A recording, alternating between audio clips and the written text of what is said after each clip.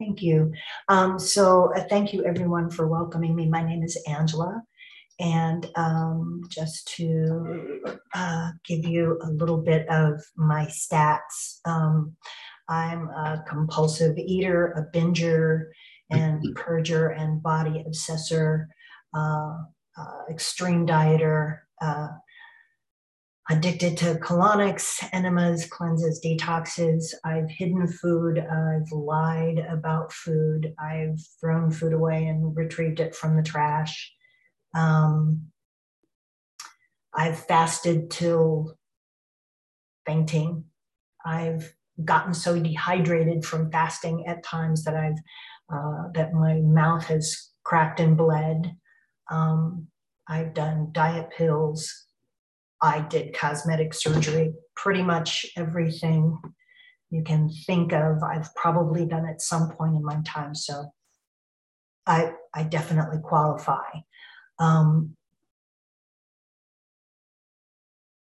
So I've been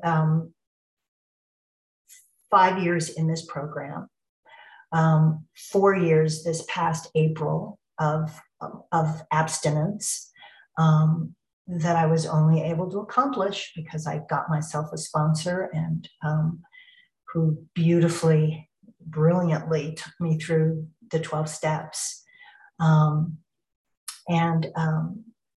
Again, I want to thank you all for welcoming me. So what it was like for me, I don't believe that I was born with this disease. I believe that it was birthed from childhood trauma. I can name the trauma specifically, it doesn't matter. But the point is, I believe that's when my weird little behaviors and coping mechanisms began. I also don't recall, I'm a binger, but I don't recall ever doing that in childhood. Doesn't mean it didn't happen, but I don't have any recollections of that. What I have a really clear recollection of is somehow, somewhere in very early childhood, I developed this great fear and anxiety and panic around this idea of starving to death. And it became my obsession of choice as a child. If my folks and I ever went out to someone's home for dinner, or we were at a party, or even nightly dinner, there was always this panic in me that there wasn't going to be enough food, that someone was somehow going to take not only their share, but my share too. And it was really insane thinking, especially at such a young age. And by the time I was 12, I was on a diet. I was a skinny kid. I was thin most of my adult life. Yet I was already on my first diet at 12, and I never really stopped after that. And then I grew up, and I took all those crazy making behaviors with me. And I would say I was around 36 years old when everything else started to really kick into gear. The binging and purging had begun at that point. And when I say purging, I've never thrown up. I'm referring to the addiction to colonics and enemas and evacuating my body in that way. And that became very obsessive for me, and all under the guise of doing this healthy thing. I do believe that cleanses can be a healthy thing for people, but not for people with addictive personalities. So for me, I did them for years, but it wasn't until I got into program that I really recognized that, oh no, this is part of the disease. This was not a part of being healthy or getting healthy. This was definitely a part of the disease.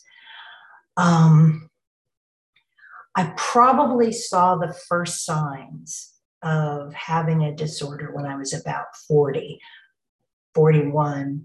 I know it was somewhere around the time that my mom passed away.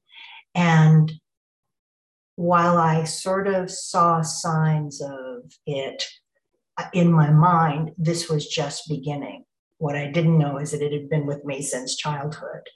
And even though I was starting to sort of identify the signs, I was perfectly fine with it because I was thin. And as long as I was thin, all my little tricks and stunts were working. And as long as that was happening, all was right with the world. So what happened? At 45, I went into pretty fast and profound menopause. I mean, it happened fast. It happened big. And within 3 years of that time, I had gained 50 pounds.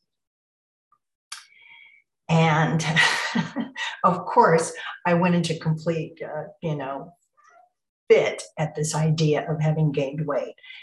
And yet all of my tricks and stunts, which were still occurring, they just weren't working anymore because it's menopause, it's your metabolism, it's nature, it's what starts to happen.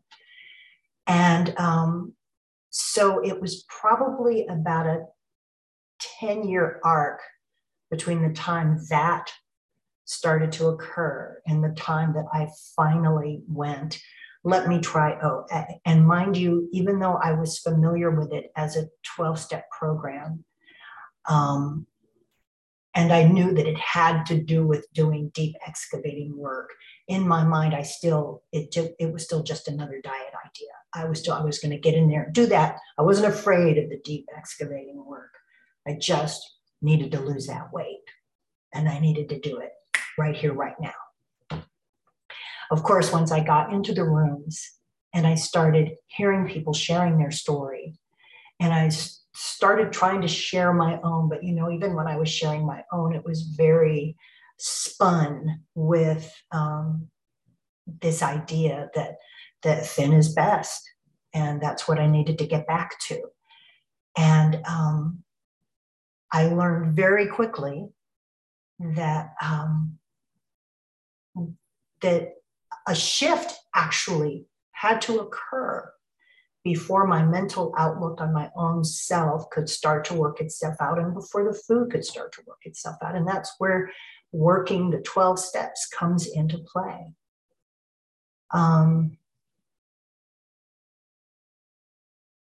What had occurred to me was that cleaning up my inner house, my sense of integrity, this is what had to happen before I could even begin to address all of my compulsive behaviors, what was behind that, what it was feeding, because clearly it was feeding something, or I wouldn't be doing it. And, what I call the heavy lifting steps are 4 through 9. Those are the ones where you really have to get really honest with yourself.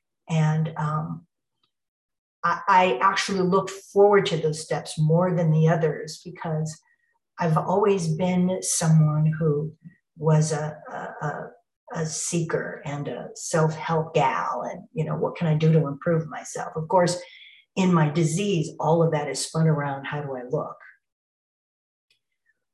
But in the deeper parts of myself, I know that it's about upping the ante on my integrity. And so when I started working with a sponsor and when I started doing the steps, 12 steps, it was really the first time in my life that I recognized here are some very tangible, concrete ways to get that house in order. And so I went through the steps with my sponsor. It took about 2.5, 3 years, because it was pretty intensive and sometimes could be grueling, but was remarkable. So what it's like today. Today, I have a really lovely relationship with my sponsor, who has gotten me through these steps with great care, but no bullshit, like really calling me on my stuff. I have sponsees, which is kind of a miracle, because I'm so very self-serving that the idea of being of service and giving of my time in that way I was so resistant to it. And my sponsor would gently nudge me, get on that, because that's really where the recovery happens. And oh, I just was so, and I finally did. And now I've had a couple. I'm back to one at the moment. But that's been remarkable. And I never thought that could be. I never thought that I just, I don't operate that way. So that's new to me and wonderful. And it also hit me. I had this really, it's probably a very duh moment for all of you, but for me, it hit me at some point that, oh, this is the way I continue to go through the steps, is by being a sponsor.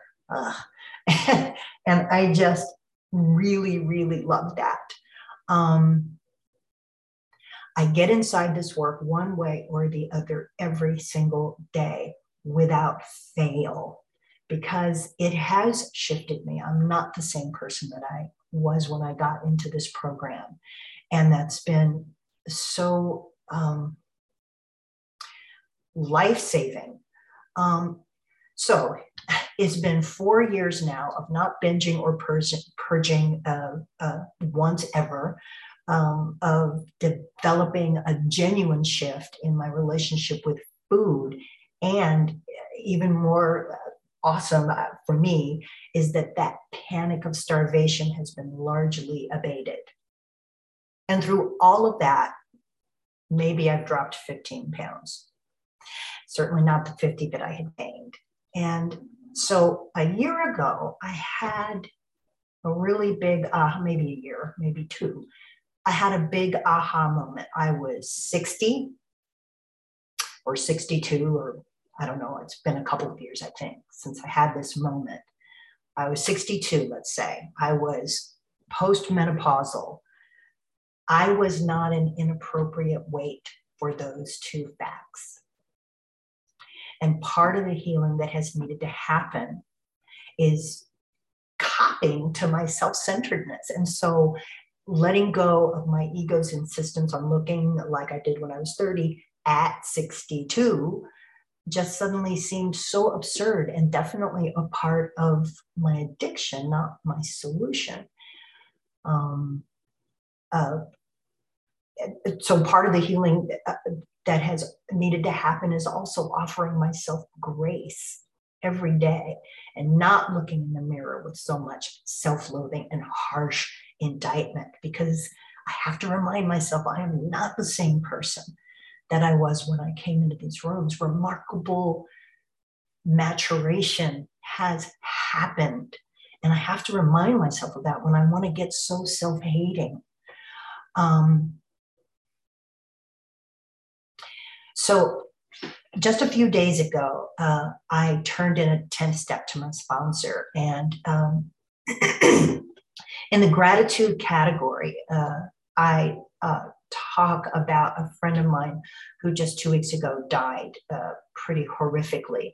And I'm sharing this with you now because it really speaks to the bottom line on what this program has done for me. And so it's just really brief, but I would like to read it to you. There it is. Roy has been in my head all week, but today my thought was that he died in integrity because he was a man of goodness and of service. And then I asked myself, if I died today, would I be leaving this world in integrity? And honestly, before program, I don't know that I could have answered yes, but because of this program of recovery, and even with all the imperfections I live with, today I believe the answer is yes. And for that, I am grateful. So what I know today is that what's laid on the altar is then altered, which is why I have to get inside this work every single day. I can't afford not to, because it doesn't take much for me to fall back into all my old behaviors and belief systems. And also today, food is neither punishment nor reward. It's just food, and that is huge for me. So I don't know that I have much more to share. 5 minutes. Perfect. Then I will wrap up. I just want to say too, if there may not be any newcomers in this meeting, but if there are, keep coming back, of course. It's an of course, but it's huge because there are some days when that's all I can accomplish. And that's okay because it's just that day and that keeps me connected. And then the sun rises again and there's new opportunity every single day for some new recovery to happen and for some sort of connection to be had, some link, some little hook that you just need. So please keep coming back. I am so grateful for this opportunity. I am so grateful to my sponsor who is in this meeting, and I thank her, and very, very grateful for recovery. Thanks.